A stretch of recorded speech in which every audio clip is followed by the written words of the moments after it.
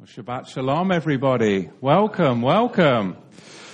So I'm going to do things a little bit differently for the next few weeks. In fact, we're going to divert from the Torah Parsha and talk about life after death from the Bible. I'm really excited to invite my friend and teacher, Jeremy from Leduc University. I love saying that. To come on up here and take a seat with me, and we're going to spend some time with you today going through the Word of Yahweh. Good to see you, brother. Shabbat Shalom. Good to see you too. There's so many misconceptions out there when it comes to life and death. How many of you have gone to a funeral and you're sitting there and the pastor or the rabbi or even somebody, it's oftentimes in a secular setting. They're not even in any type of ministry. And they give you this song and dance about old Joe and how he's up in heaven. And you're thinking, I know how old Joe used to live, you know. And it all sounds so familiar.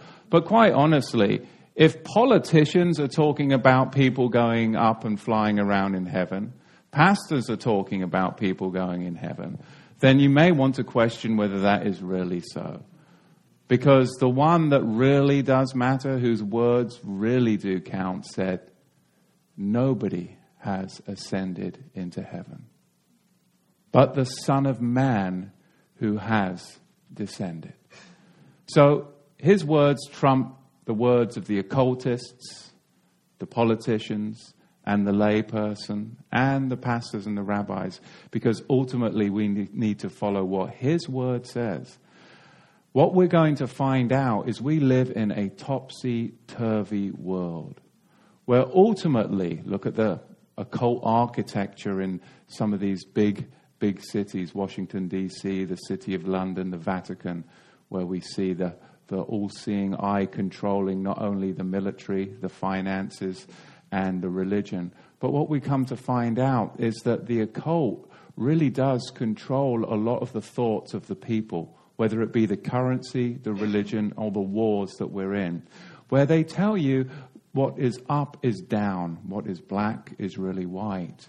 And what we're going to come to discover as we go into the Word and we look at life, death, and who we really are, is that the world is telling us something that is simply not true. So I'm excited to spend these next 4 weeks going through this very, very in-depth subject. So without further ado, I'm going to hand it over to Jeremy. He's going to take us through, and we're going to have a conversation about life and death. Okay? All right. Well, I'm happy to be here and being able to share this stuff with you guys.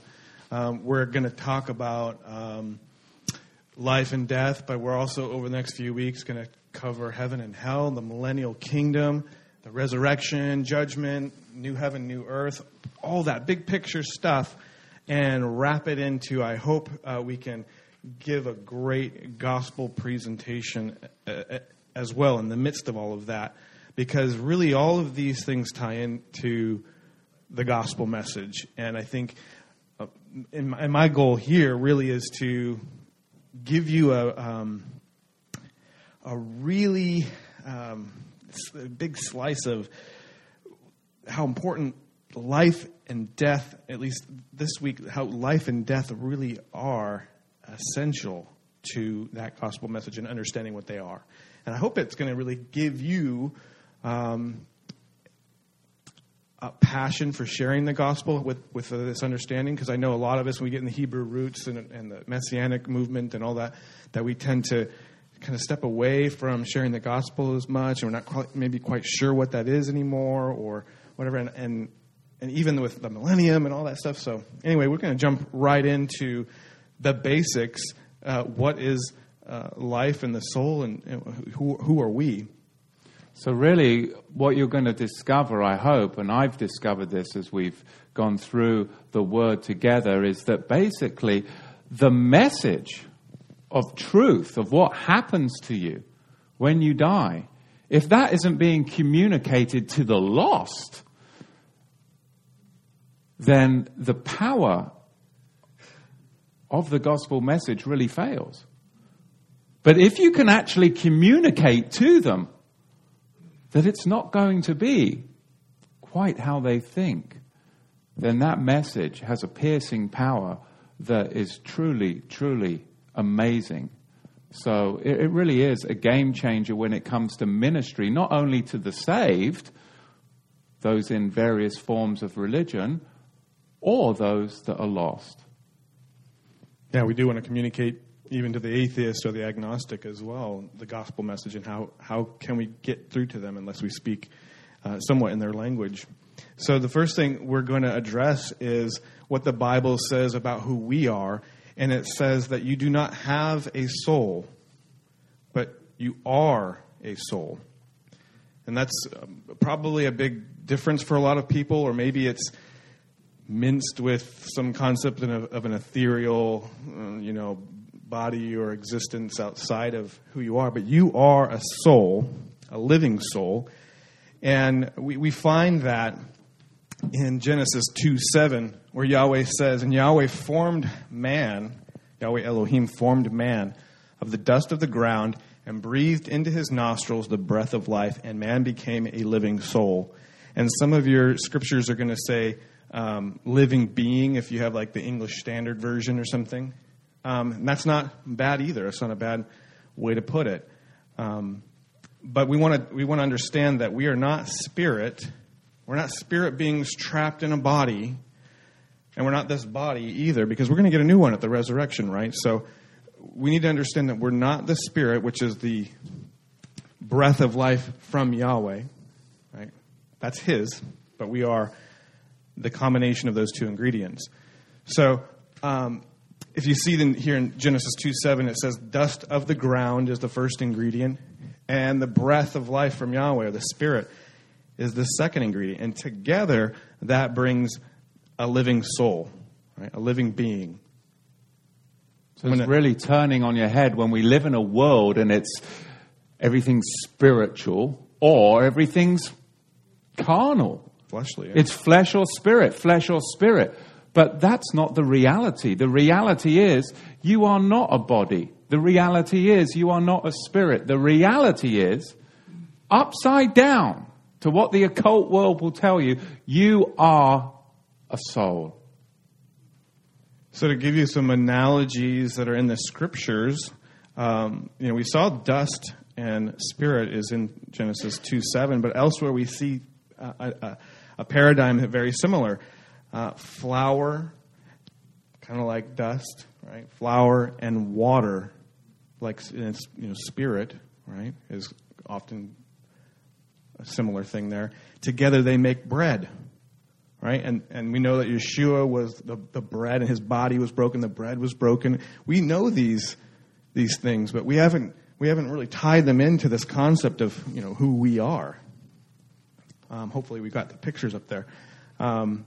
Another one that we see in Isaiah is that Yahweh is the potter. We're the clay, right? Like he molds us. So again, it's dirt and water. You put those together, you get like a mud or a clay, and you get this pot.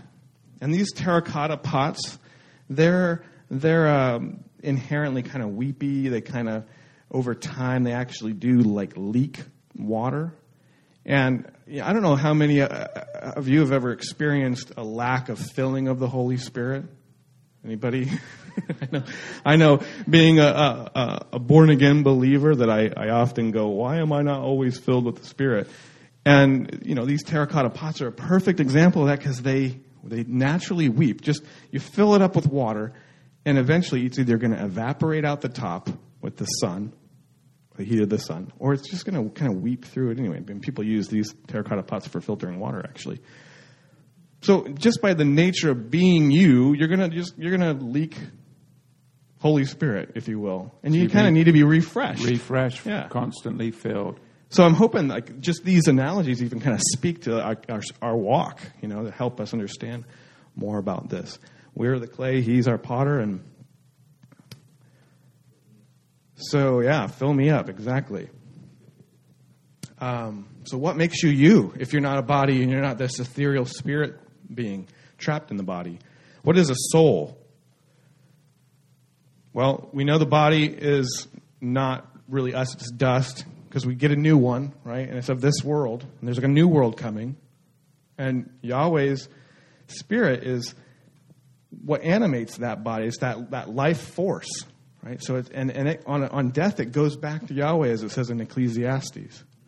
Right? So people think, oh, well, that means we go to heaven, right, on death, because the Spirit returns to Yahweh. But you aren't that Spirit. That's Yahweh's. He gave it to you. You're a steward of it, but it's not who you are. But who you are is emotions, thoughts, actions, your experiences. It is who you are is how you survive life. What choices you've made, what decisions you make based on the experiences you've been given in life. So ultimately, it's this culmination of emotions, thoughts, actions, all put together. That's what's going to distinguish you from other people, right? So I hope it's okay to use this guy's name, but there's a fella, he's a minister, about my age, over in Tennessee. I think he is with the Methodist Church. His name is the same as mine. He actually has a wife by the name of Sarah, just like I do. He's got 2 kids, a son and a daughter, right? But he is not me, right? So we've made different choices in life and different thoughts. I mean, I know he's a supporter of gay marriage, being part of the Methodist Church. So these types of things, that's what makes us who we are. What choices we make in this life, right? So what you did say is how we survive, and that to me is really important. Is the decisions that we make in life, not only when you're dealing with pain, how do you survive through the pain? Mm-hmm. And the good stuff too. And the good stuff too. How do you survive through love? How do you survive through children? How do you survive through marriage? So that's really key. It's the encompassing of who you are, because you're not a spirit. It doesn't belong to you. It's on loan to you from Yahweh, and it goes back to Him. But you're not a body either. That's just going to go back to the ground, because that's where it could come from. But you are a soul. So the seed of your experiences, your emotions, thoughts, and actions, and how you're known and distinguished you from others, that's being. Being is thinking, feeling, and acting, and the summation of those things is called character. Right? So you are your character, right? You're your name, right, out there in the world. So who you are and your character is who you truly are when no one else is looking, right? We've heard that in the church. So looking at the word Shem in Hebrew, the word for name, it actually means more than just name. It doesn't mean pronunciation. So all of the folks that are freaking out about whether it's Yahweh or Yahuwah or Yahovah or whatever, you can calm down. Because it's really actually talking about reputation, fame, glory, the stories that are told about you. So when the scriptures say in the Torah that you should not have the name of other Elohim on your lips, can you even read the scriptures if that were to be taken literally? Could you say the verses that say Baal? Right. Or Ashtoreth? That's why the first commandment is so important, and it leads into all of the others. It's indicative, and it's, I am Yahweh your Elohim who delivered you from slavery from Egypt. Because that's His name, that's His fame. There's only one Elohim in the whole world that delivered a people enslaved in Egypt and delivered them out through a miracle of the parting of the Red Sea and eventually brought them into a promised land. That's His reputation, His name, His fame, and His glory. It's His character.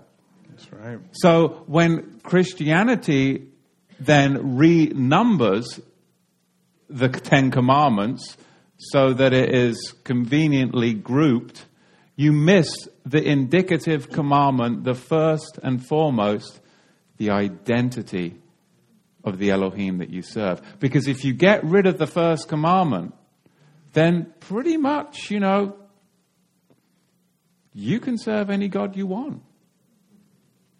But there's only one Elohim that delivered a people from Egypt again. That's right. His memorial. That's his monument to us in this life. Yeah, so to take that commandment about having other Elohim on your lips, the name of them on your lips, it'd be more like going and making a movie about Zeus and his escapades, right? That's actually going and telling the stories about him, his fame and his glory, talking about the Greek mythology and giving it some sort of fame, like it was a good thing or anything like that. That's what we're talking about. That's giving glory or fame or renown to idols, to false Elohim. So, that's a side note, but that's just to give you a taste of what it is that you are. You are who you're, your character, what decisions you made, how you survived, good and bad things that have happened to you. So part of our role and our ministry is to share the fame and glory of Yod-Heh Vav-Heh. That's right. And that's why there is, with so many of us that dig deeply into the Scripture, an importance on using his name, because we understand that's about sharing the monument of the one true Elohim. That's why it's so important to us. Part of that definition in Strong's is also a mark, a memorial of individuality, by implication honor, authority, character, report. And that's an interesting bit too. We want to remember this slide about the mark and character when we talk about the anti-Messiah and the beast. So what we're doing right now is trying to describe to you what really a soul is, what you as a soul are. And we can see this now coming into something that is more material for you to see, rather than just like, oh, I'm a soul. What does that really mean? So it's you, it's who you are, but it's incorporeal, it's intangible, it's non-physical, right? Character, you can't grab onto honesty, right? So that's where people get confused, and you'll see it in your King James Bible or whatever scriptures you've got. They confuse spirit and soul. You can't grab onto honor. You can't grab onto respect. You can't grab onto obedience. You can walk these things out, but you can't grab onto them. And we live in a world where it's touchy, touchy, touchy, visual, visual, visual. You see, but Yahweh, he really is turning the whole world upside down. So spirit is also incorporeal or non-tangible. But a living soul, unlike a spirit, is not without a body. So that body is the thing that it uses to sense and experience and emote and act upon all of those things. Right? So to be a soul, not to have a soul, but to be a soul, is not without a body. That's why it's so integrated. Right? Without this, and this is why it's difficult to even talk about who you are without this. This isn't you, but it certainly is integrated, deeply integrated. And so if it is not without a body, I want to focus on is not being, right? You're a living being. And if you're a living being and you're not without a body, then you aren't, right? When you're not a living soul. Does that make any sense? That's death, right? I mean, it's just simple terms, right? Where to be or not to be. Right. That is the question. Yeah, it is. So a little side note here. It's a tangent, but I thought it was important to talk about the parable of the talents. Because I think this talks about kind of the purpose of life and what we're doing here and what the commandments are for and how it ties into the soul, like who we are and our character.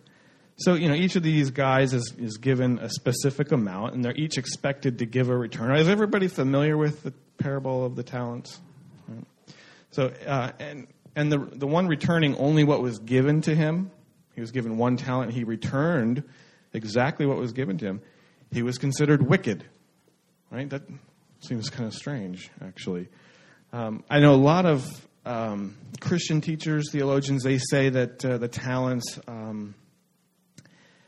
I think they say that that's kind of like soul winning. So you go out and you get other people saved, and that's the interest you've accrued to give back to Yahweh. And I'm going to suggest something different, based on a couple of other places in Scripture that I think tie in. So, if you consider the talents as maybe the first one is the life given to you, that's for you to steward. If you were only to return what was given to you, your life, it's not yours to begin with, right? So you have nothing at the end, right? That's why it's kind of important to have more, right? So if you just spend your life focusing on spiritual things, and that's where you get a lot of this Near Eastern and Mid-Eastern spirituality, or you could be like Arnold Schwarzenegger and spend your life focusing on perfecting your body, then what have you really done? They weren't yours anyway. The body's going back to the ground, so you spent all your time perfecting the body. And the spirit, it's not even yours, it's going back to Yahweh. Nothing. Wickedness. Just pure wickedness. And that's the world we live in, isn't it? It's all about your body image. Or let's go to India and let's go and talk about self and myself and my spirituality. Let's go and do some yoga and let's go and do some of the... I mean, seriously, but that's the world in a New Age world, is either spirit or the carnal realm is the flesh. Nothing. You've got nothing. Your life, your talent, zero. But the soul, when you understand that you are a soul, that your talents is based upon what? Everything that we've talked so thus far. That's a game changer. Yeah. Turning your reality upside down. Yeah, if you weren't going to give what you were given to begin with, then you really are an unprofitable servant, as he says, with the master's possessions. He's stewarded you, the breath of life, and you've done what with it? Why should you be given any more later, as the other guys in the parable do? So instead of considering the talents, the extra talents as soul winning for Messiah, I'm going to suggest that it has to do with another parable that the Messiah talks about. It's just another story he's talking about with regards to the rich young ruler and treasures in heaven. So, I don't know. Do we need to read that? I think most people are familiar with the rich young ruler. Hopefully, if not, it's in Matthew 19:16. He basically says, what shall I do to get eternal life? This is the answer, right, that everybody should be asking. And he says, if you will enter into eternal life, keep the commandments, right? Well, that's legalism. We don't want to get into that. And he actually says, I've kept all these things from my youth. But then Yeshua answers him and says, but if you'll be perfect, go and sell everything that you have and give it to the poor, and then you'll have treasure in heaven, and come follow me. That's a game changer. He just told you that the answer is not keeping the commandments alone, but actually that you need to have treasure in heaven. So it's really essential to kind of try to figure out what that treasure in heaven is, in my estimation. So, Matthew, you've actually talked about this before with regard to there being these three positions, negative, neutral, and positive. And we've talked about this before. Yeah, in reflection to commandment keeping. Yeah, right. So there's those 10 commandments. And, of course, we all know thou shalt not murder, right? That's a given. But if it's living out the commandments, it's fulfilling the commandments as Yeshua did, right? And he's the character of Yahweh here on earth. That's why he's a soul versus just an ethereal being that looks like a human or whatever. He's actually just like us. But is it okay to just say that he was just a non-murderer or a non-thief? I mean, that doesn't really glorify Yahweh at all, right? So to keep the commandments is like neutral. Like, you don't want to get into the negative, I'm a murderer right over here. But really, how much better is just keeping the commandments and being a non-thief? Is there anything to be proud of? We know so many people that don't know Yeshua, that they're good, moral people. They don't commit adultery. They're faithful to their spouse.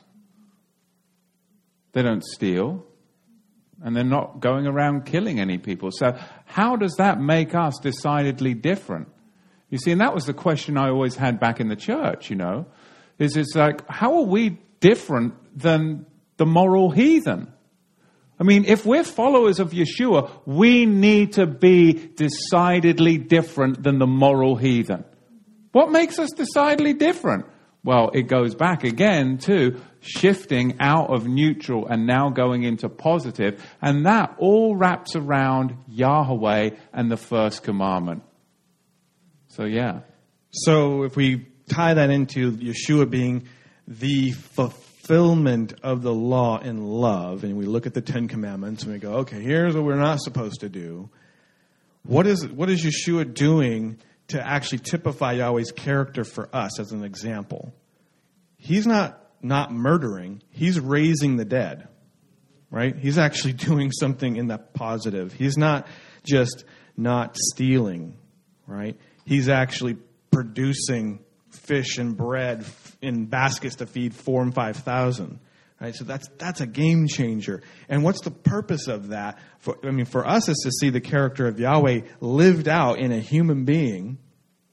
But again, what's the kind of the purpose of that for us? It's not only to build, I believe, treasures in heaven, to build up your character, to say, okay, it takes effort. I mean, I have a generational curse of thieving, right? My dad was wanted by the FBI for robbing a train. Get down. We need to... And he still, he said he's confessed today. He still has trouble, seeing something kind of just sitting over there. And as a believer, just his thought is, hey, that's been left out, and nobody's looking, But he has to check himself, right? And I had the same problem growing up. I won't confess that on the live stream, but I've been a pirate.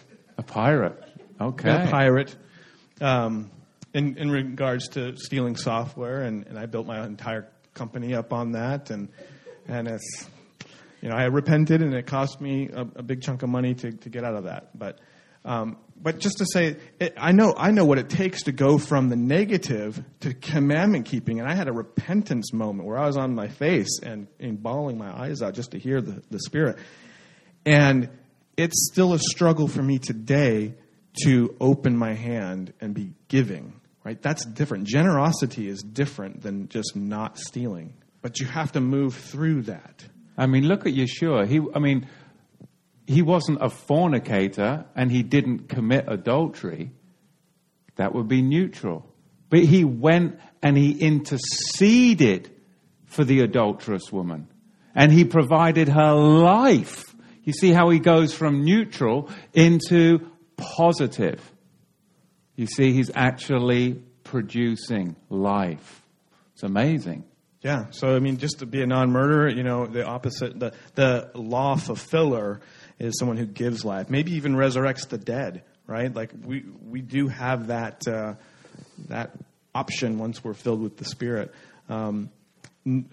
There's not committing adultery, but what's the opposite of that? It's being ever faithful to Yahweh, to your spouse, to whoever you've given a commitment to.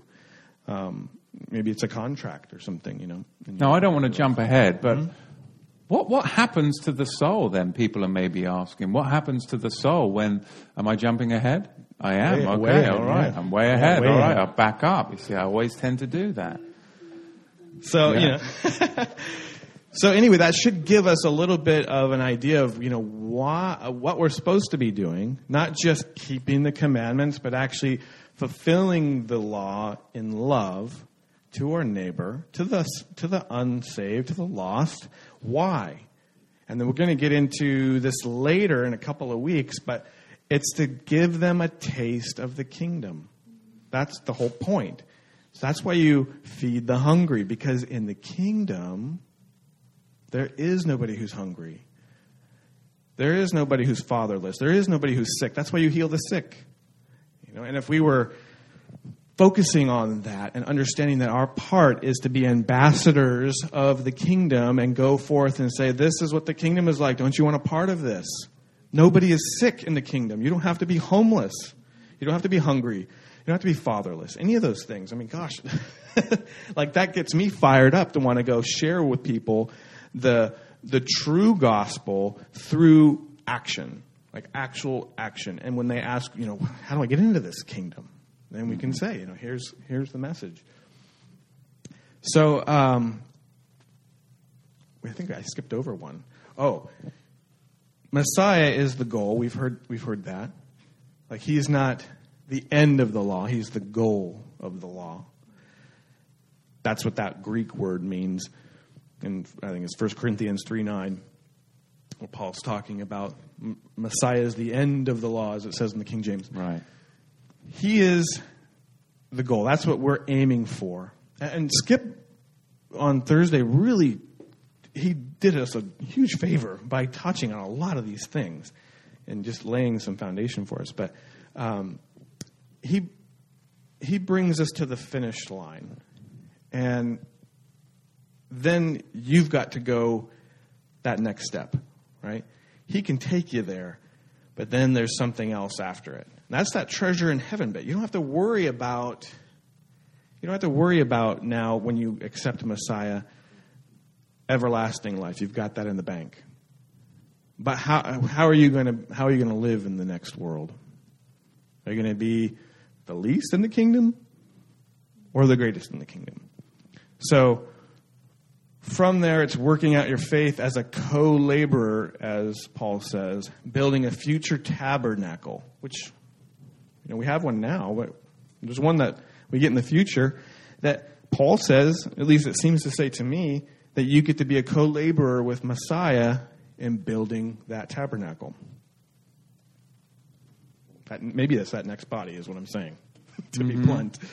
So in 1 Corinthians 3:11, I just wanted to kind of walk through that verse to tie it into this parable of the talents. For we are laborers together with Yahweh. You are Yahweh's husbandry. You are Yahweh's building. According to the favor of Yahweh which is given unto me, as a wise master builder, I have laid the foundation, and another builds thereon. But let every man take heed how he builds thereon. For other foundation can no man lay than that is laid, which is Yeshua the Messiah. Now, if any man build upon the foundation gold, silver, precious stones, wood, hay, stubble, every man's work shall be manifest, for the day shall declare it, because it shall be revealed by fire, and the fire shall try every man's work and what sort it is. If any man's work abide, which he has built thereupon, he shall receive a reward.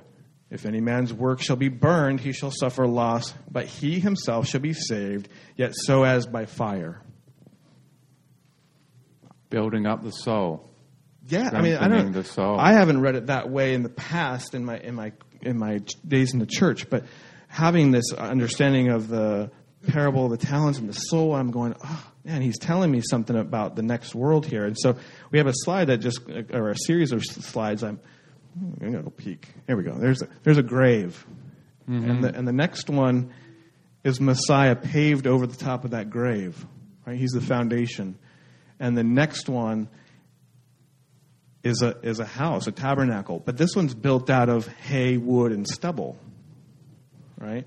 So you're going to be tried by fire, right? So you might end up just dust. But hey, you know what? You're not going to be dead. You'll just be a pile of dust. You'll be saved so as by fire. You know?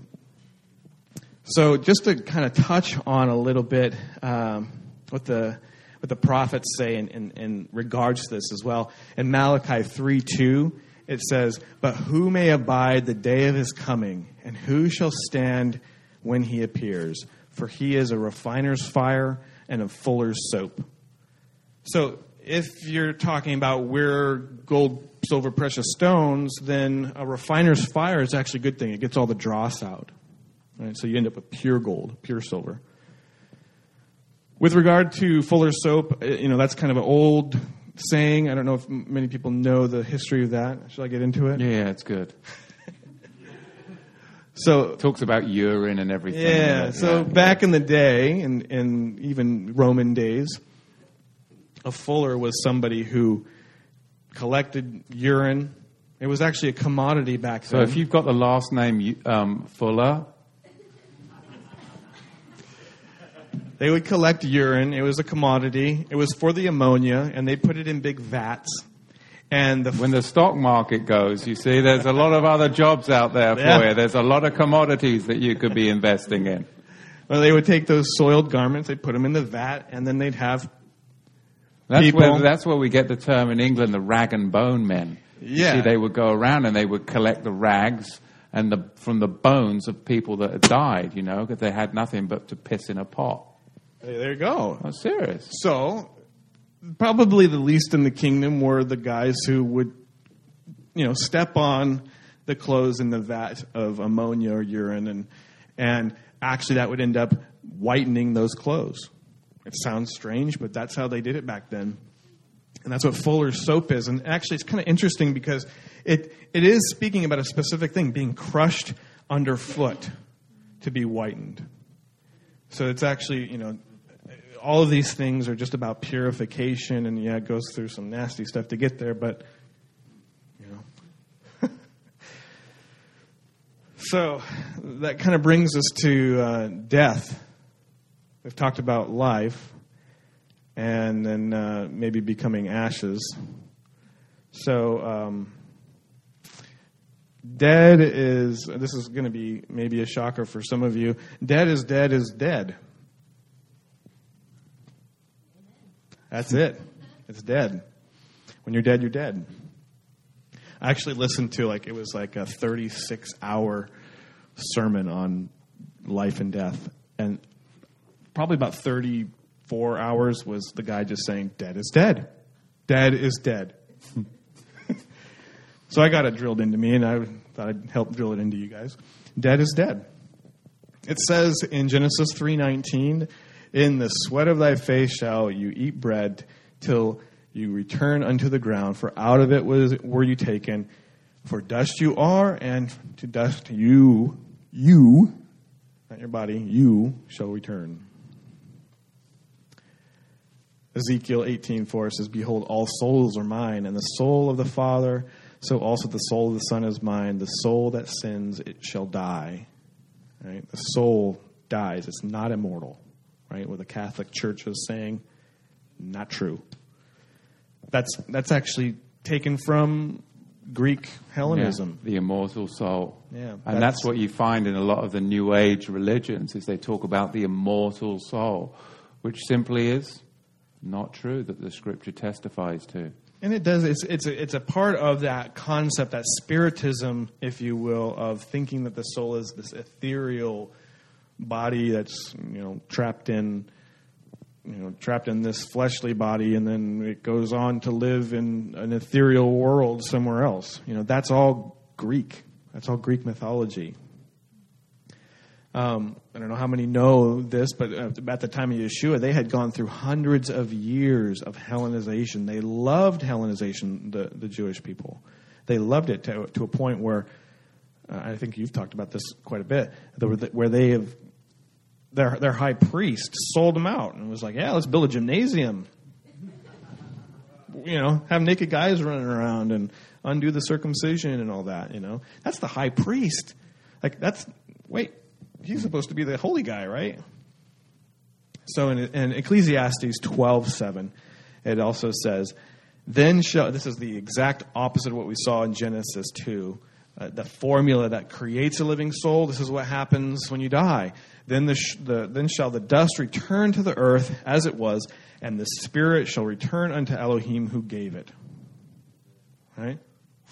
It goes back up to him. The dust goes back to earth. Maybe we've got a next slide that says a living soul minus the breath of life equals dust. Right? Yeah. For dust you are, and dust you shall return. The next one is, again, the slide that shows similar. You take one of the ingredients away, right, and you're not left with the bread anymore, right? If you took the water out of the ingredients list, you just have flour and maybe some yeast and stuff. So I hope that's sinking in. Yeah, Ecclesiastes 12:6. This is such a great scripture. Yeah, so he's getting into some specifics. I know people have taken. You can hyper spiritualize this. You can, yeah. And that's the thing. Again, this is. I think this is the real danger that I just want to talk on a little bit. Is many of us have come out of the Christian church, and you see this hyper spiritualization. And we can talk to our friends about the commandments of Yahweh, and they hyper spiritualize away the commandments of Yahweh. What is the danger of that? It's just as dangerous than hyper carnalizing the commandments of Yahweh, is it not?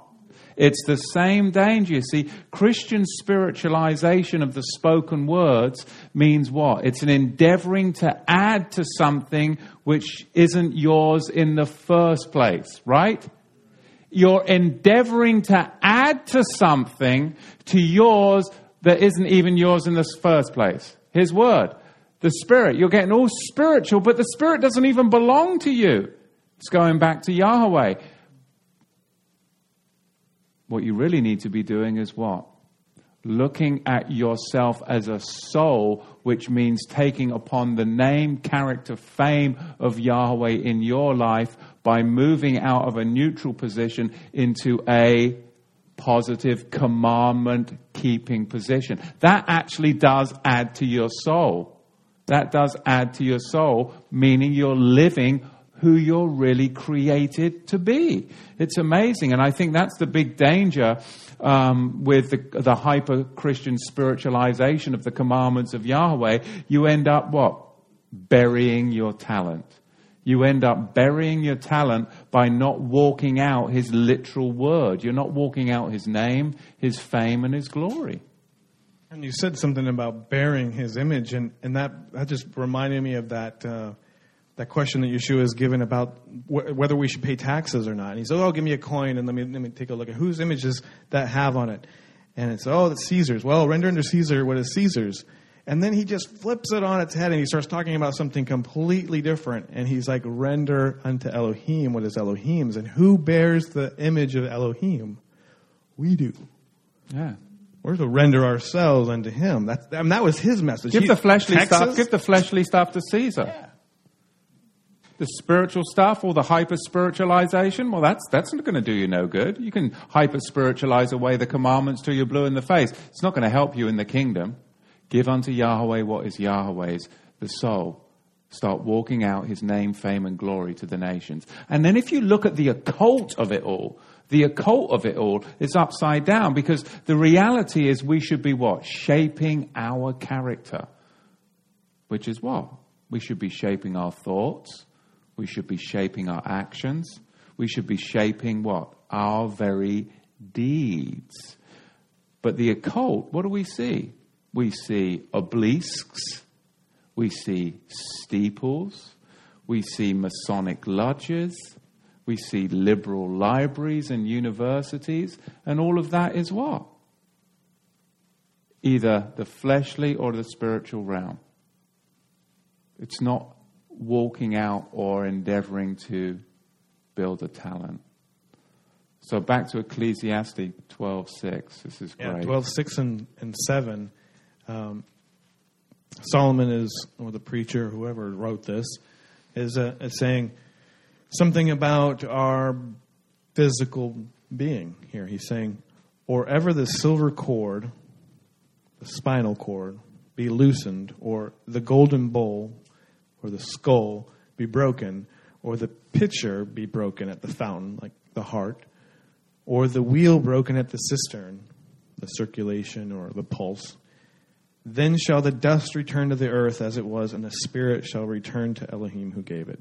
That's the full bit. So if you unplug any of that integrated system, spinal cord, skull, heart, pulse, then what? You're dead. You're dead. You're dead. Dead is dead. Dead is dead is dead. I had some notes actually on each of those. The spinal cord is the spinal marrow, which may be called a cord for the length of it, as well as what arises from it, a silver cord from the color of it. The golden bowl, and this maybe helps understand why I have put these words up there to say spinal cord and skull and whatnot. Golden bowl, this comes from commentary, what other folks have determined he meant.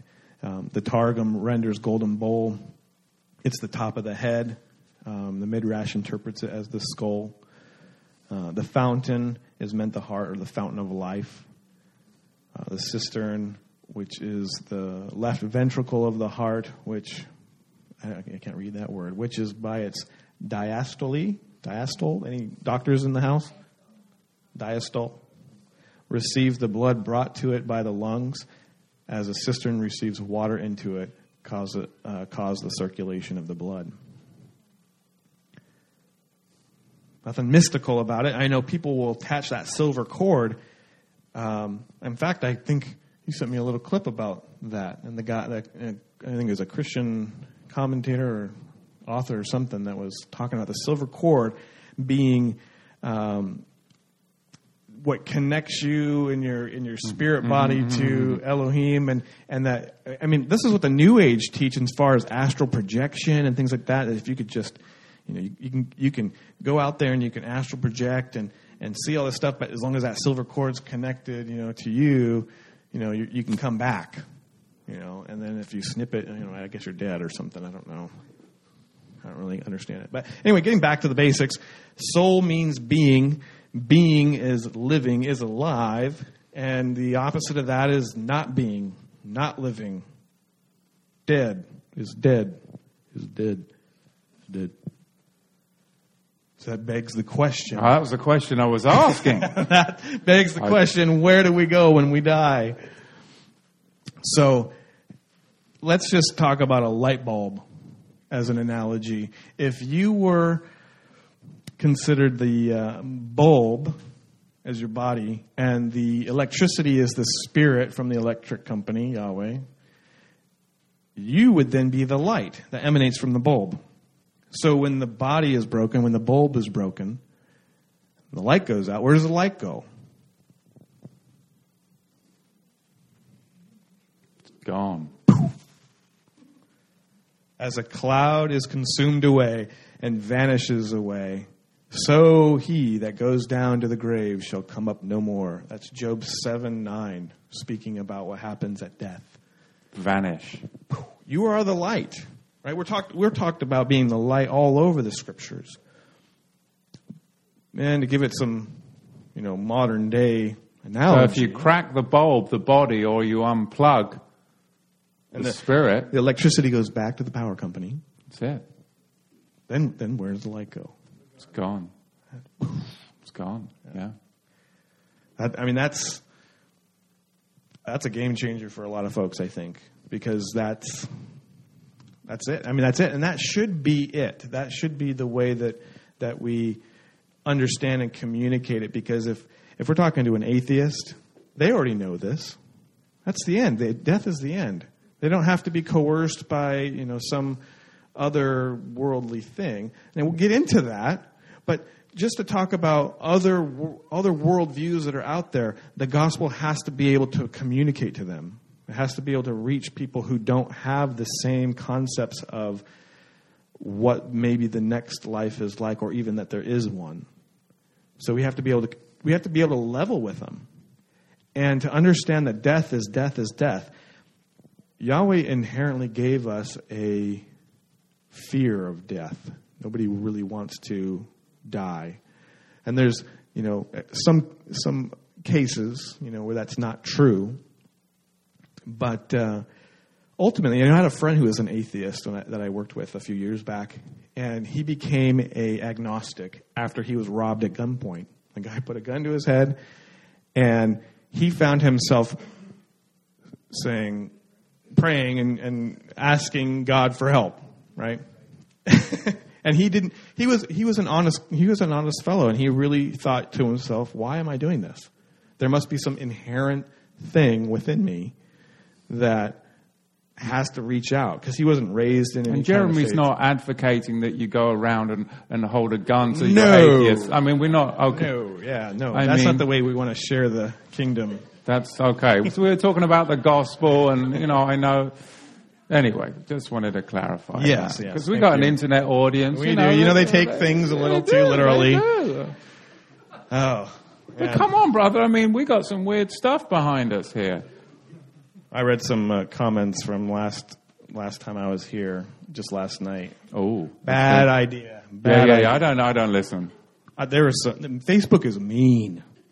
Facebook is mean. Anyway, we'll move on to the Psalms 37:20.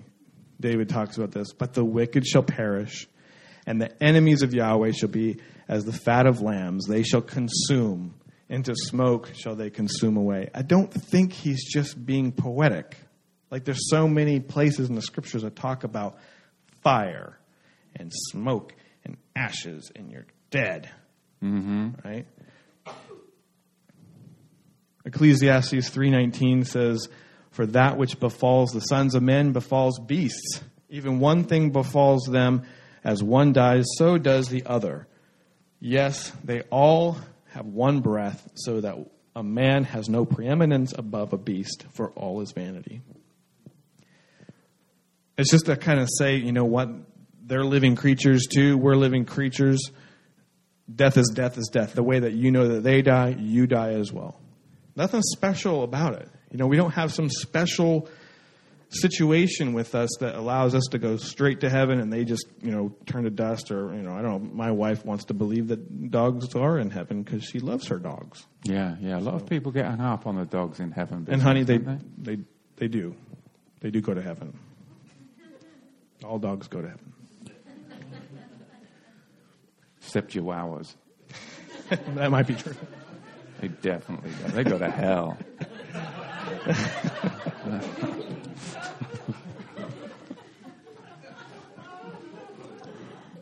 It's true, they do go to hell. We'll prove that later. My daughter is looking really concerned.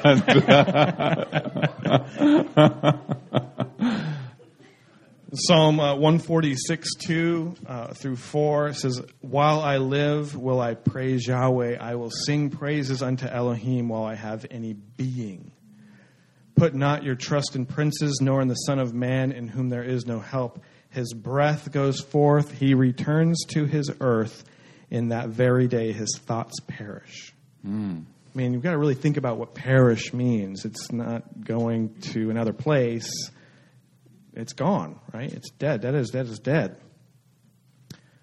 There's so many of these, and part of the reason I'm going through just a handful of these is just to kind of show you the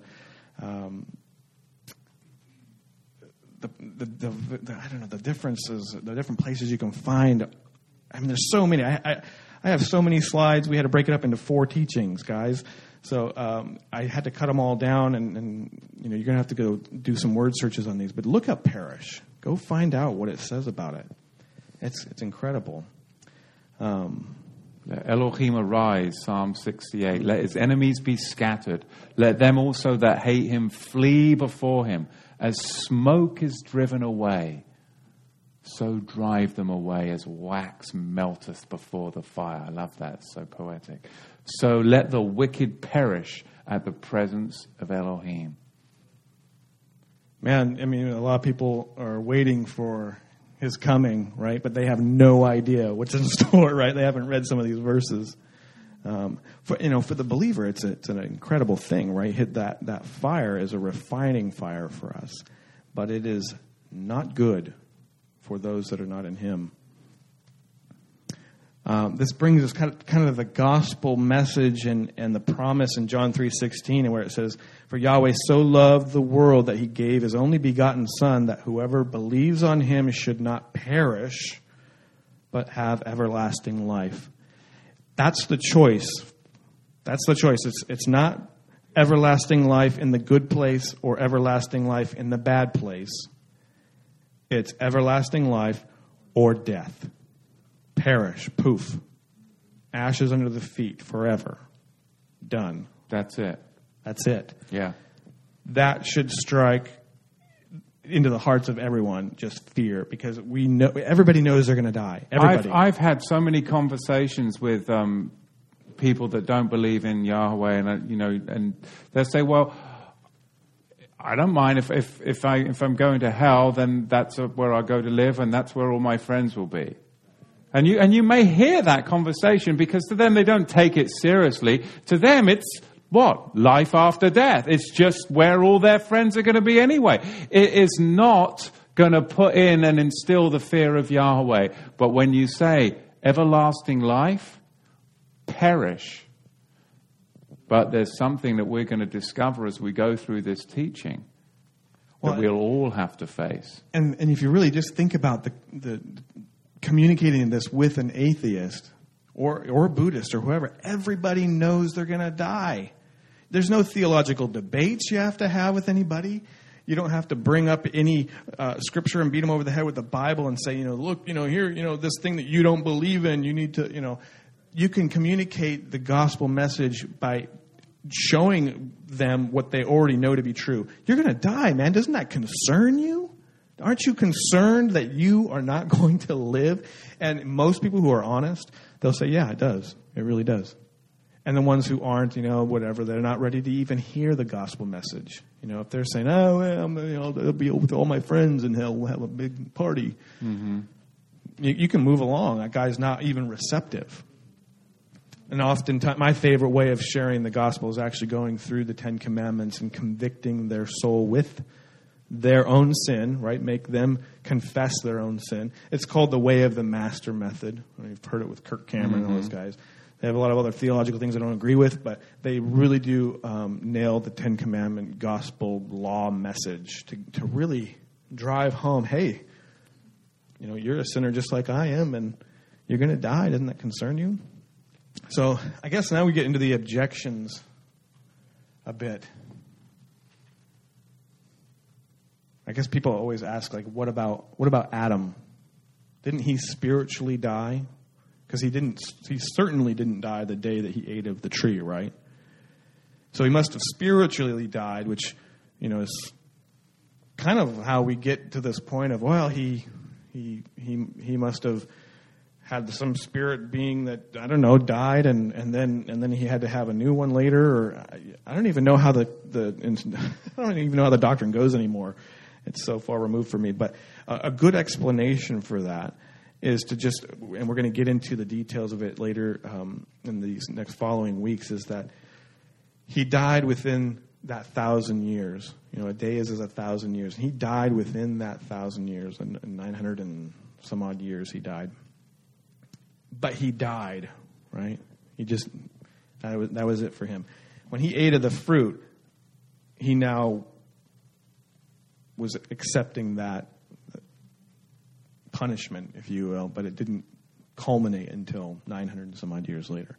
So we don't have to get into the spiritism that's associated with this spiritual death. There's nowhere in the Bible where it says spiritual death. Nowhere. There's no concept of that.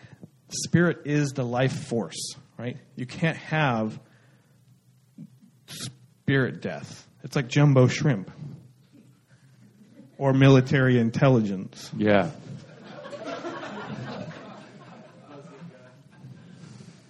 Yeah.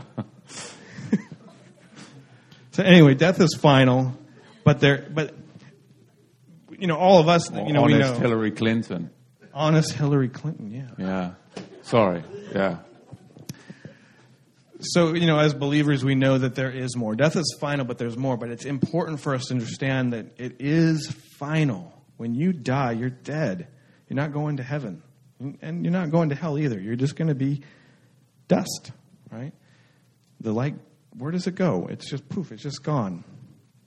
So that's why the Bible talks about death as sleep, because we know as believers that it's temporary.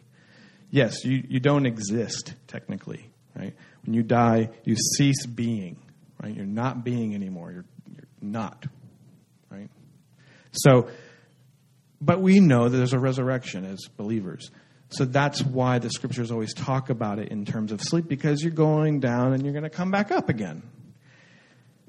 So we look at 1 Thessalonians 4:13, talk about that. But I would not have you to be ignorant, brethren, concerning them which are asleep, that you sorrow not, even as others which have no hope. They have no hope in the resurrection. They don't understand that there's even a resurrection, that the dead will live again. It's promised by the one who demonstrated power over life and death. Right? And this is key, I think, to ministry and evangelism too, is that when we can explain to the heathen, to those that are lost, agnostic or atheist, that when we die, we all cease to exist. We're dead. But also, whether you're agnostic or a believer in Yeshua, everybody is going to be raised from the dead. That's scary. That is scary. That's scary. That is scary to the lost. Yes, we're all going to be raised from the dead. Then what happens at the resurrection is determined upon the soul, which is remembered by Yahweh.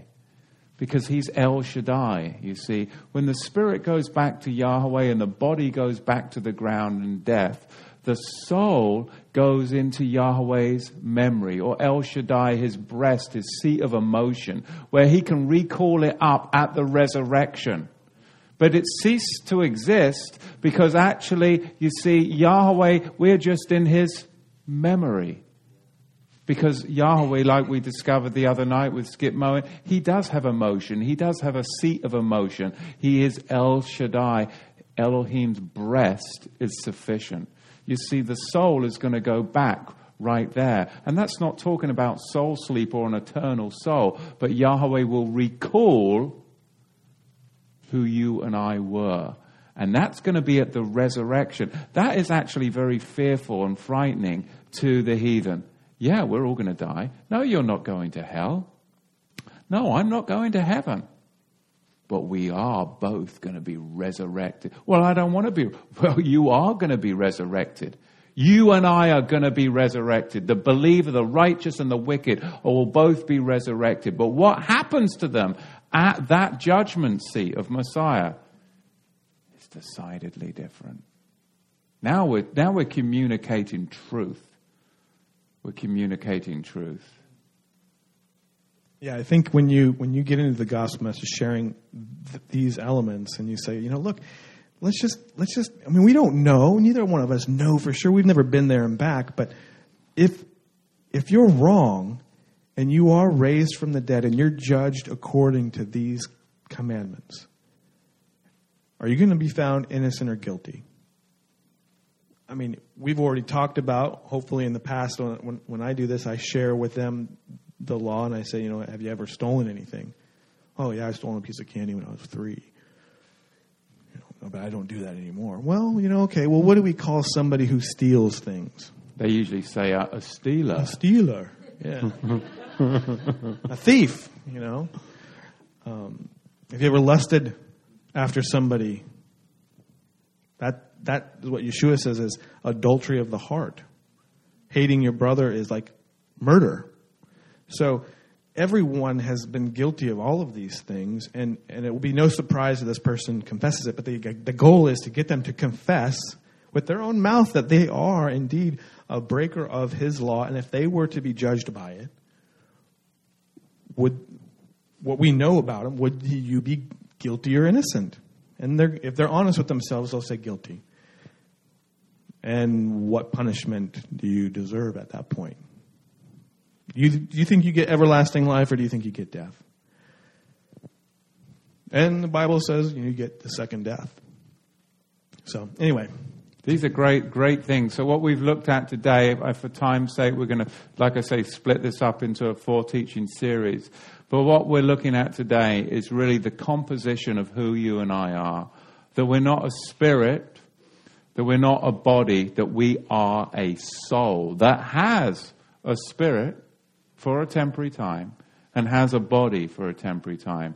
But these are all integrated together, and when one of them is pulled, then you cease to exist, you go back to the dust, the spirit goes back to Yahweh, and the soul is remembered by Yahweh to recall at the resurrection. So this is very, very important for us to understand, especially when we live in a world where everything is topsy-turvy.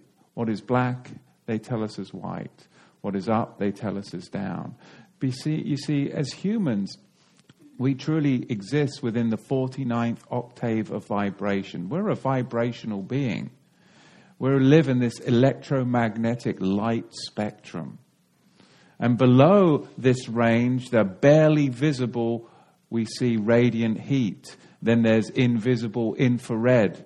And there's television, and we see radio waves and sound and brain waves. I mean, we live with all of these waves and Wi-Fi and everything all around us. But Yahweh has called us to understand our composition without all of this distraction around us, because we need to understand our existence. We need to understand our existence, and that we are in this physical form, and it's an interpretation of light energy through these physical eyes that you and I have. But we're going to be opened up to the greater potential of who we are when we understand that we are a soul. We're going to be opened up to the potential. The reality is totally different. Because what we can see is we're going to be able to explore those energetic boundaries of color, which is form. We see light, and we perceive that as our reality. But our reality is what the Scripture teaches us. And you can even see in Ezekiel chapter 28, you see the breastplate of the Kohen Hagadol, the high priest. That would exemplify that reality, manifesting what? Yahweh's glory and our eventual transfiguration. You see, that's what we're to do with this body. That's what we're to do with this spirit, is we're actually to manifest Yahweh's glory. Because eventually that's going to happen with a transfiguration when we are brought back at the resurrection. And that's the hope. That's the hope that should be within us. The hope isn't that we're going to go floating off to heaven with grandma. That is not a hope. That is not reality. You see? The hope is the resurrection and the transfiguration that's coming. It's amazing. It's going to be freedom from what enslaves you, because you're so focused on your body, you're so focused on spiritual hyper-spiritualization, when in reality, it is taking what is neutral and turning it into the positive commandment, keeping in Yeshua, the one that ultimately has raised from the dead. Questions, comments, anybody? Everybody? Yes. I got an online question. Yes. I don't know if you're going to address eternal punishment in hell during the future. Yes. Absolutely. We've got 3 or 4 back here on here. Number 1, when the soul returns to Yahuwah, does it, or is there any concept of time? So the question was, when the soul returns to Yahweh, is there any concept of time? Words mean things, and we don't want to mix words, right? So the soul does not return to Yahweh, right? I'm going to be very specific. I need you guys to follow along. The spirit returns to Yahweh, right? The soul is who you are, right? You Right. go poof. Poof. Right? So to get into it, we actually we actually have a few slides we just didn't talk about, but the question is it conscious or not? I'm assuming. So if you are the soul, and the body goes back to the ground, the spirit goes back to Yahweh. What I was communicating, and maybe this confused you, was that when we are brought back at the resurrection, it is our character, who we are, and that who we are as a people, as a person, an individual, that's in Yahweh's memory and his seat of emotion. But that doesn't mean the soul goes back to Yahweh. It's the spirit that right, goes so in back to Yahweh. Ecclesiastes 9, 5, and 6, it says, "For the living know that they shall die, but the dead know not anything. Neither have they any more a reward, for the memory of them is forgotten." That's meaning their memory is no more. "As their love and their hatred and their envy is now perished. Neither have they any more a portion forever in anything that is done under the sun." Nothing.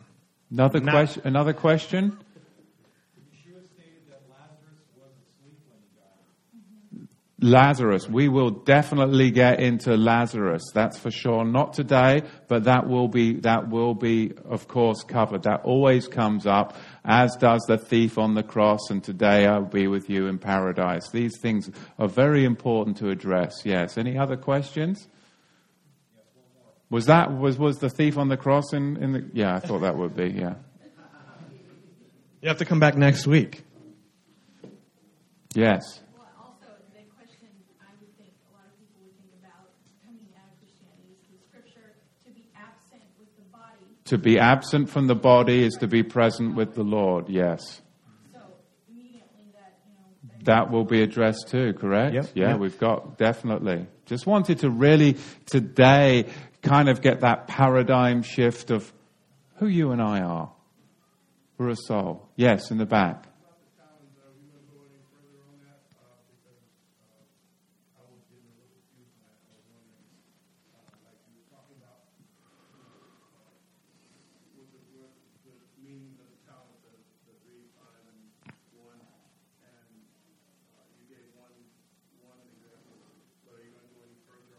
So the descriptor, and to clarify with the meaning on the talents, was really that if you are a soul, then what you want to do is that you want to take on that who you are. You don't want to spend your life building up spirituality, and you don't want to spend your life building up the flesh, the body, because those were given to you, but they don't belong to you. They're going to go back, one to the ground and the other to Yahweh. You have to increase the talent that you actually have, which is Yahweh's name, fame, glory, through your character, actions, works, and deeds. So just to summarize, what I'm concluding is the interest that you return back to the Father or the Master. The interest is those righteous character traits of Yahweh that we develop. I would say that is similar. Yeah, I think these all tie together. And I wasn't going to get into that, but yeah, you've got it. Yeah. The question was, do they tie in with the fruits of the Spirit? Right. Yes. Great. Well, Yahweh, we thank you so much, and we ask that you would continue to bring us more clarification, and we pray for the edification of the body of Yeshua, that we, Abba, would see the reality of what we face, and, Abba, the blessed hope of the resurrection in Yeshua the Messiah. Amen.